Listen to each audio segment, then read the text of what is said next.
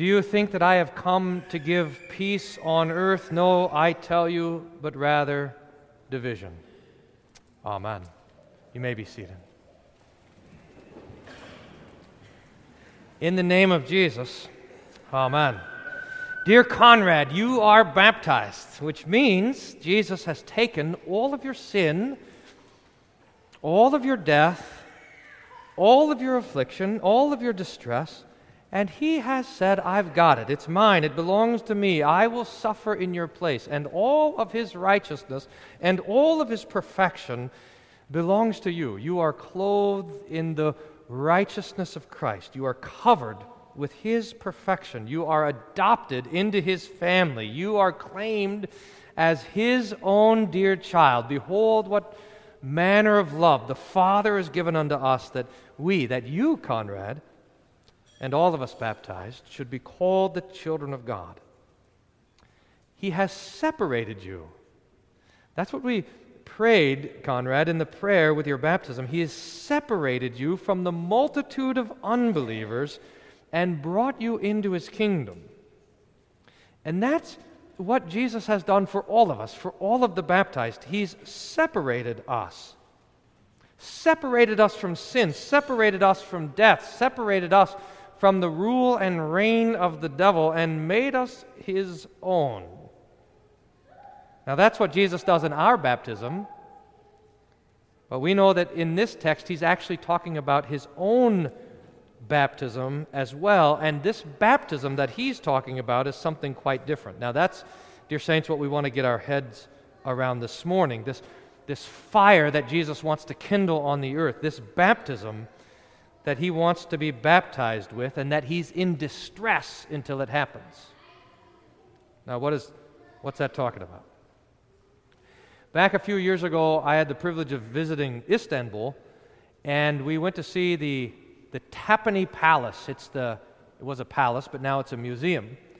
And in that museum, there's a building or a room or something that has all of the old relics of the old Ottoman Empire.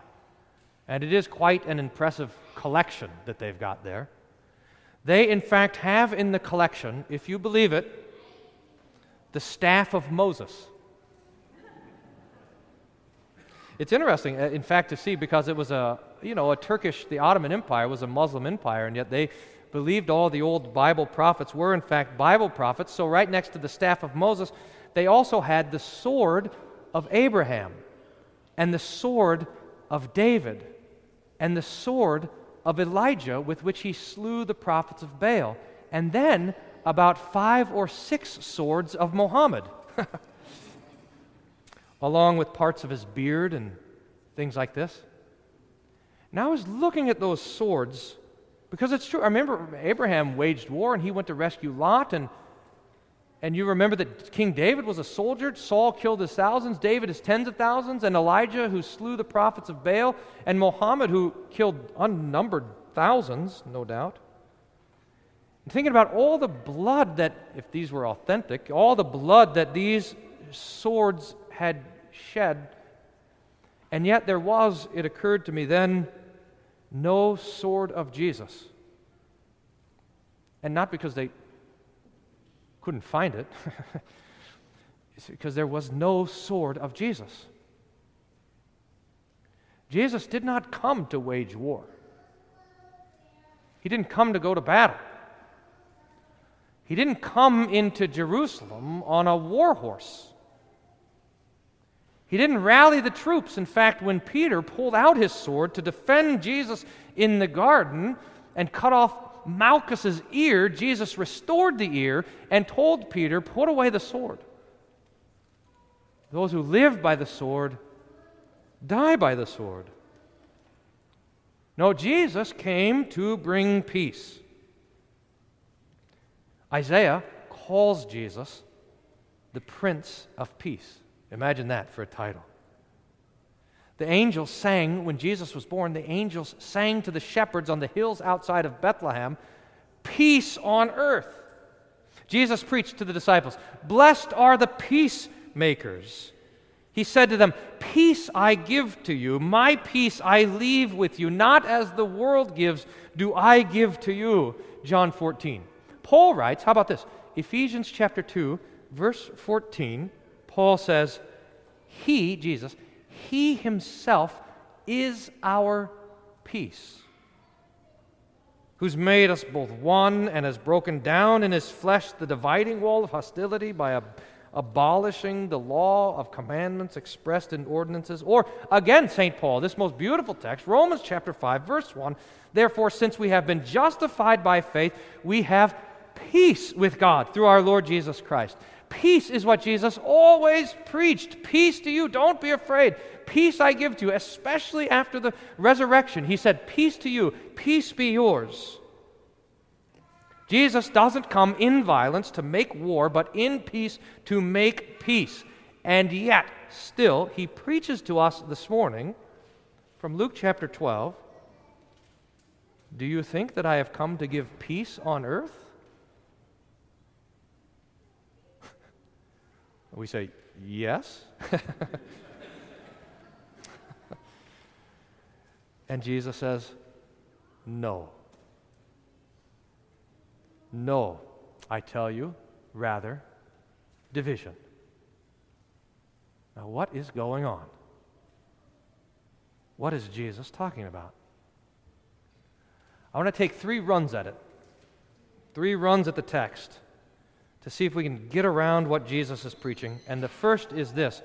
We want to notice that Jesus is talking about His work. He's talking in this little sermon about what He is doing. Now, so far, the reason why this is important to point out is because so far as we've been studying together Luke chapter 12, last week, the week before, Jesus has been preaching to us about our own works. He's been preaching to us about what we're supposed to do. He preached to us last week about how we're not supposed to worry, remember? I was worried about that sermon. He preached to us the week before about how we're not supposed to worship the idol of money and mammon. And this is what Jesus has been doing. He's been preaching to us about the cost of following Him, the cost of discipleship, what it means to be a Christian. But now, when He gets to this text, He's talking about what He has come to do, His works, His doing, His effort. In fact, He's not only telling us about what He came to do, but He's telling us about how He feels about the work that He came to do. This is one of those rare, very special texts where we get a glimpse into the emotions of Jesus. It's helpful for us because, and this is maybe just an aside, because sometimes I'm tempted to read the stories of Jesus like because He so comprehensively understands the will of God and knows the Scriptures, and that He's free from original sin, that He somehow kind of goes through this life on cruise control. I mean, like there's no question, like there's no emotion or no drama in it. That is not the case. It's never the case. And especially in this text, look what Jesus says. He says, "I have a baptism to be baptized with, and look at how great my distress is until it's accomplished." Jesus is feeling it. But more to the point here, we want to remember that Christianity is not chiefly about our works, about our doing, about our efforts, the things that we accomplish, but Christianity is chiefly about the work of Jesus. And most especially, it's about the work of His suffering and death on the cross and His resurrection. Now, this is important just to kind of pin down and remember, because I think there's a great deal of confusion about this simple fact, both inside the church and also outside the church. Now, I wonder, we were talking about this morning, I wonder what people outside the church think we're doing in here. Like, we should just go ask them what our neighbors over here think. We go and we park by their fence, and we walk, we get out of the car, dressed up, we tell the kids, okay, best behavior, if this kind of thing. We come and we sit in here for, 3 hours or something, depending on the sermon. We go out and leave, and I just wonder what they think that we're doing in here. Now, my guess as to what people think we do in church is this. I think that the world thinks that we come in here to talk about how good we are and how bad they are, and to talk about how we're getting better and they're getting worse. I suppose that might happen in some churches, God forbid it, but we want to recognize that the church is built around the cross, around the work of Jesus, around his death and his resurrection, not around you and your works or me and mine, but about what Jesus has accomplished and what he continues to accomplish. We have a cross here, and here, and here, and here, and everywhere else in this building.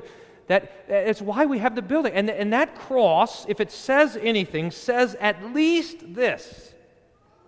Two things. If Jesus died to save me, then I must need saving. If Jesus had to die on the cross, then I must be a pretty wretched sinner. If Jesus had to go through all of that to rescue me, then I must not be that good of a person. I must not be able to earn my own salvation. I must be a sinner. Indeed, I am a sinner. That's the first truth of the cross. And then the second truth, if Jesus died to save me, then I am saved. I had someone, can you believe this? I had someone write me a note last week. They were criticizing something that I said in a video of mine. And they said, "How long are you going to continue to teach salvationism?" Salvationism? I'd never heard of that word. I had to Google it. Salvationism is the doctrine that we have to be saved by someone else. Yes, I'm glad that he criticized me because he understood exactly what we're about. We are salvationists, apparently. Who knew? We know that we cannot save ourselves, that we cannot redeem ourselves, that we cannot rescue ourselves, that we cannot attain eternal life by our own efforts. We need someone else to save us, and we have someone else to save us. Jesus Christ, the righteous one. Christianity is about the works of Jesus. That's the first point, and that's what Jesus is talking about here in Luke 12. He's talking about his works. He's talking about specifically his suffering and death, which lets us look at it the second way, and that is to understand that Jesus, in the text, uses fire and water to describe his suffering and death. Jesus says, "I came to cast fire on the earth, and would that it were already kindled. I have a baptism to be baptized with, and how great is my distress until it is accomplished. Do you think that I have come to give peace on the earth? No, I tell you, not peace, but rather division." Now why? What's Jesus talking about? Fire and water is judgment talk in the Bible. Remember the first time God decided to judge the whole world? It was with water, with the flood of Noah.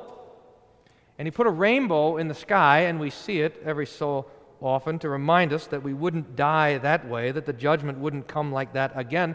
But there will be a second judgment, and that judgment is a judgment of fire. Listen how Peter describes it. 2 Peter chapter 3. After he talks about the flood of Noah, he says, "But by the same word, the heavens and the earth that now exist are stored up for fire, being kept until the day of judgment and the destruction of the ungodly. We are waiting for and hastening the coming of the day of God, because of which the heavens will be set on fire and dissolved, and the heavenly bodies will melt as they burn." Fire is judgment talk. Jesus often talked this way. Remember, he talked about the vine that didn't bear any fruit, so it was cut off and thrown in the fire. Or Jesus warns, whenever he talks about hell, he talks about the fire. I mean, he'll talk about a lot of different pictures, outer darkness, the worm not dying, but always there's a burning there. There's a fire. Fire and water now stand for the wrath of God. But look, Jesus in the text is talking about the fire that consumes him. He's talking about his baptism, and that baptism that he's talking about is a baptism of blood. The fire then and the flood of the judgment of God will fall on Jesus. Now let's be very clear on this doctrine.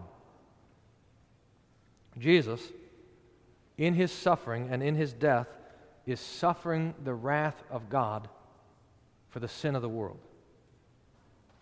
When we think, when I think of the suffering of Jesus, I normally think about like the whip and the nails and the beard being torn out, and I think about the Roman soldiers and Pilate and the Jewish Sanhedrin mocking Jesus and all this sort of stuff.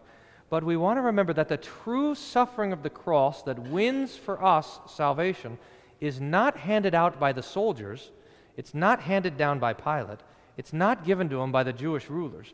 The true suffering of the cross that wins for us salvation is given by God. My God, why have you forsaken me? That's how Jesus prays on the cross. Or listen to this from Isaiah 53. Now, this is stunning stuff. Isaiah says, "Surely he has borne our griefs and carried our sorrows, yet we esteemed him stricken, smitten by God, and afflicted. He was pierced for our transgressions, he was crushed for our iniquities. Upon him was the chastisement that brought us peace, and by his wounds we are healed. All we like sheep have gone astray, we've turned every one to his own way. The Lord has laid on him the iniquity of us all." Did you get that? The Lord has laid on him the iniquity of us all. It was the will of the Lord to crush him. He, the Lord, has put him, Jesus, to grief when his soul makes an offering for guilt. So that the true suffering that wins for you and for me the salvation of our souls is Jesus suffering the eternal judgment that you and I deserve. The fires of hell poured out on him, the baptism of blood that you and I deserve. Jesus drinks the cup of God's wrath to the dregs. He stands between you and the fire of God's wrath to save you. I remember one time, now I can't remember if I told you guys this story or not. I'm sorry, I'm getting like an old man.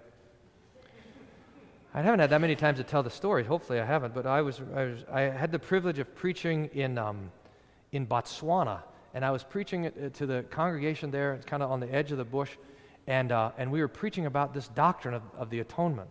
And I was preaching, and the missionary was translating the sermon, and I said, I'm going to give you a picture of how this atonement works.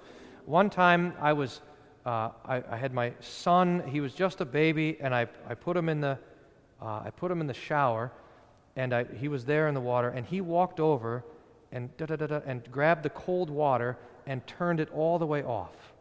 So now he's standing in the water, and the hot water is coming, So, and I saw that, and I panicked, and I went and I leaned over him so that the hot water would go on my back instead of on him. And when the hot water was going on my back and covering him, I was turning back on the cold water so that it wouldn't burn him. And then I backed away, and he didn't even know. He didn't even know that this was coming to burn him like this. Someone said, I told that story one time, and they said, well, why didn't you just grab him and pull him out of the water? Would have saved you a lot of hassle. I didn't think about it. But I was telling that story in this little church in Botswana, and the translator kind of looked over, the missionary, and he looked at me with this funny look on his face. And I said, is everything okay? And he says, yeah, there's no word for shower. But that's the picture. Jesus, you have invited upon yourself the wrath of God, and Jesus is going to stand between you and the wrath of God. This is a favorite phrase of Philip Melanchthon, that Lutheran father, who says it over and over again in our Book of Concord. He says, faith sets Christ between us and the wrath of God. faith sets Christ between us and the wrath of God, so that Jesus is like our shield who is taking all of God's anger in your place so that you wouldn't suffer. That's the fire that Jesus is talking about. There's a fire kindled. There's a baptism to come. And oh, I wish it were accomplished. But Jesus doesn't stop there, and now this is our third run at the text, because not only does Jesus use fire and water to describe his kingdom, or his death and resurrection, but he also uses fire and water to describe his kingdom, that is, the result of his death and his resurrection, and how it'll be in the church. Now, fire does two things. It destroys and it also purifies. Remember how the prophets would preach your word is like a refining fire? Water is the same thing. It can destroy or it can cleanse. Remember the crossing of the Dead Sea? We heard about it in the epistle, Hebrews chapter 11. The Israelites make it through safely and the Egyptians are drowned. So it is with baptism. So it is with your baptism, Conrad. You are dead and alive. Your old Adam is crucified and your new man is risen to live with the Lord. And this is how it is with the kingdom of God. It brings this division. It separates the living and the dead. It cuts. The Word of God cuts. And Jesus intends for this cutting to be a blessed cutting. Now let's make no mistake about it. Jesus intends with His Word to separate you from death. He intends, with the coming of His kingdom, to separate you from sin and the consequences of sin. His intention with His Word is to separate you from the devil and from his darkness and from all the effects of the fall. That's where Jesus wants to cut. That's what He's aiming for. That's why He has you here today. So you can slice off your sin. So you can cut away He can cut away the punishment that you deserve and all of that. But if the Word of God does not cut there, it will cut somewhere else. And oftentimes it cuts right through families. That's what Jesus says. You think that I came to bring peace? No, I tell you, I come to bring division. For from now on in one house there will be 5 divided, 3 against 2, 2 against 3. They will be divided, father against son, and son against father, mother against daughter, and daughter against mother, mother-in-law against her daughter-in-law, and daughter-in-law against her mother-in-law. If the kingdom of, now this is watch what happens. If the kingdom of God, if the Word of God does not divide you from your sin, then it will divide you from your unbelieving friends and neighbors, or the other way around. If it doesn't divide you from your sin, it will divide them from you. And all of us know this sadness. I mean, all of us have members of our own family that don't know Jesus. They don't believe the Scriptures. They don't trust the Lord's promises.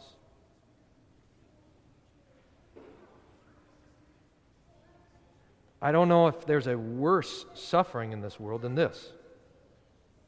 I don't know a single one of you, a single parent, a single Christian parent, who wouldn't suffer everything so that their Christians would be saved. Remember how Paul says of the Jews, he says that I would give up my own salvation if they would be saved?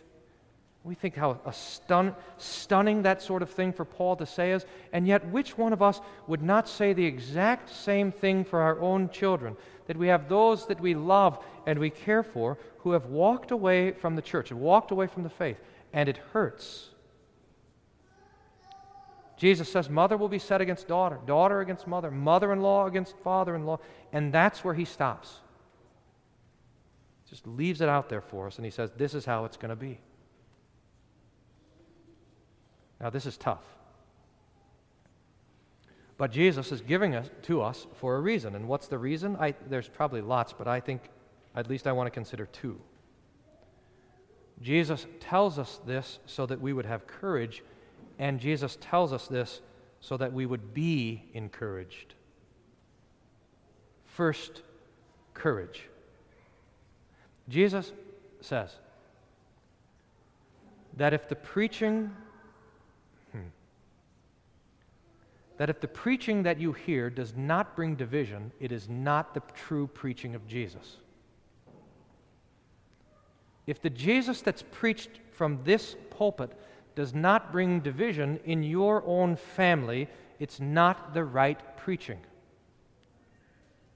Jesus is saying that the true Word of God will cause division. And he knows that these divisions are going to tempt us to change the doctrine, to change the practice, to change his word, and he wants us to have courage to stick to it. Example, it's easy to practice closed communion when everybody that you know and love is welcomed at the altar. But when suddenly your parents or your children or your brother or your in-laws can't come and commune with you, then it's tough. And the devil wants to tempt us to change the doctrine, to change the preaching, to make it easier. Jesus says, look, divisions will come.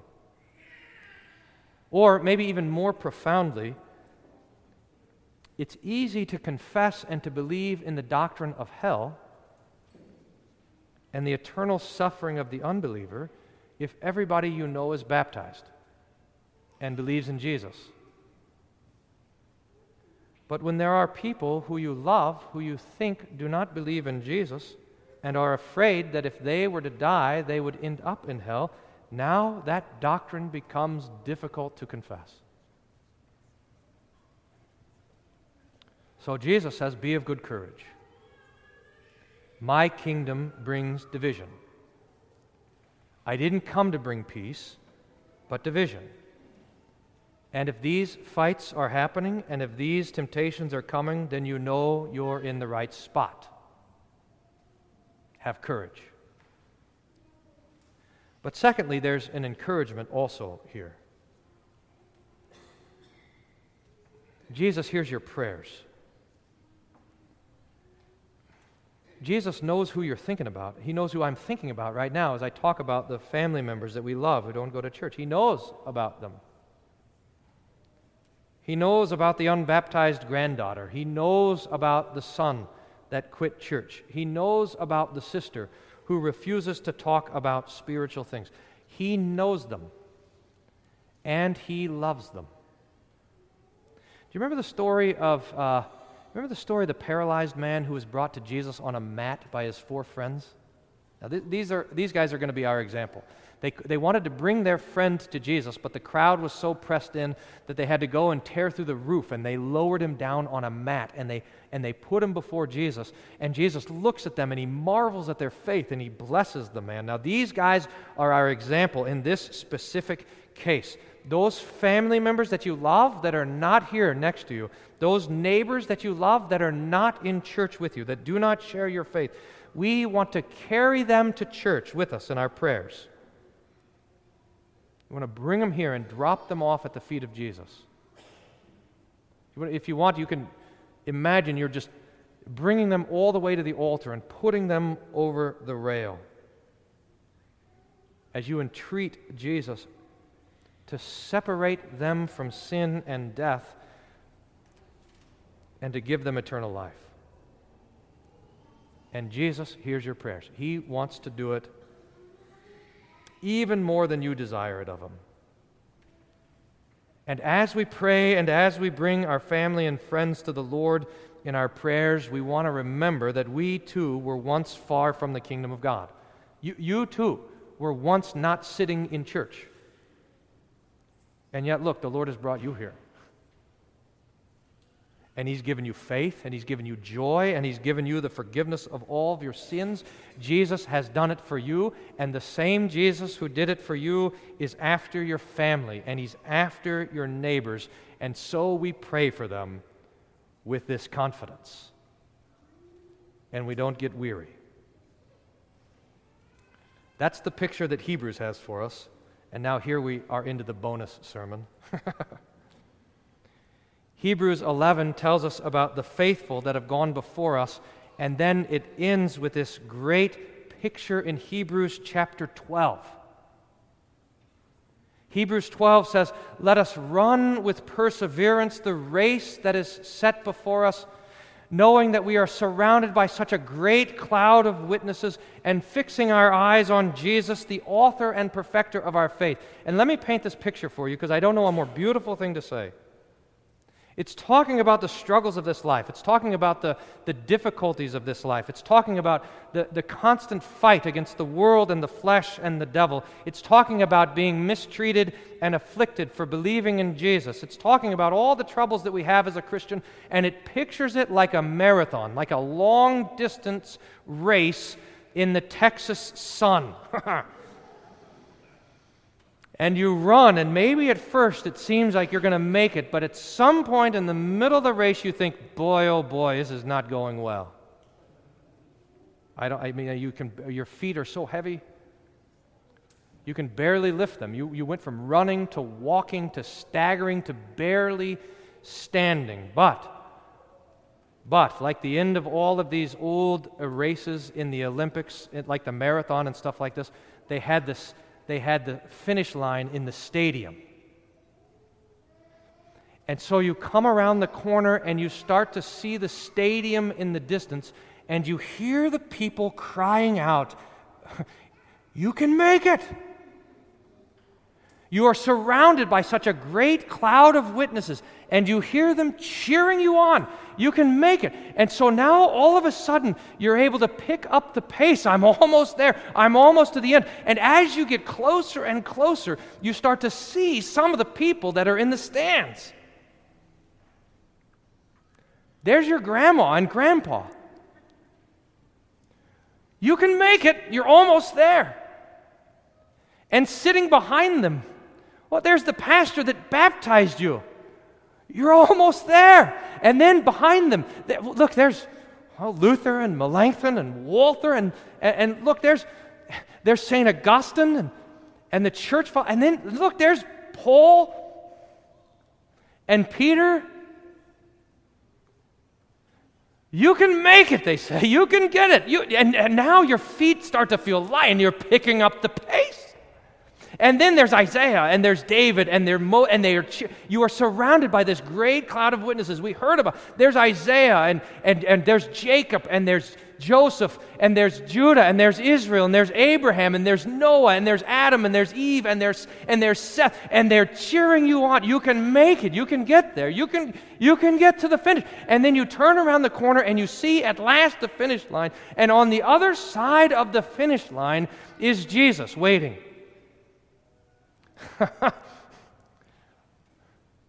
With his arms stretched like this. It says in the text, let us fix our eyes on Jesus, the author and perfecter of the faith. He's run the race already. He's finished, and he's waiting for you. And Jesus says, you can make it.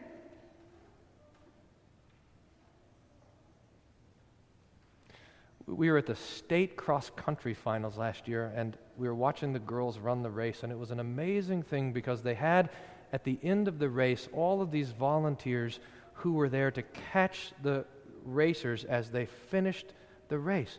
And there was one girl, I think she was the last one to run the race, and she came to the finish line, and her feet just stopped on the finish line, and she collapsed over it into the arms of this person, who then carried her into the tent so they'd give her the water and make sure she didn't die. It's incredible, really.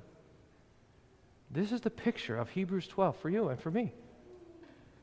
Jesus is there waiting to catch you.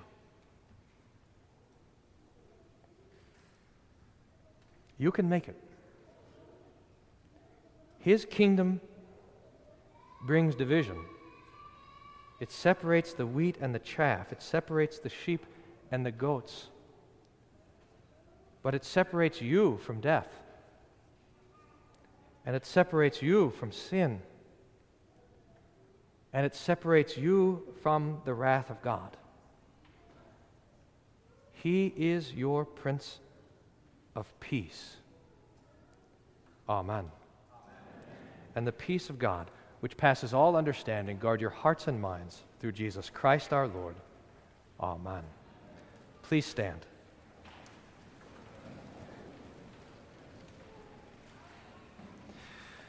May the Lord Jesus, who loves you,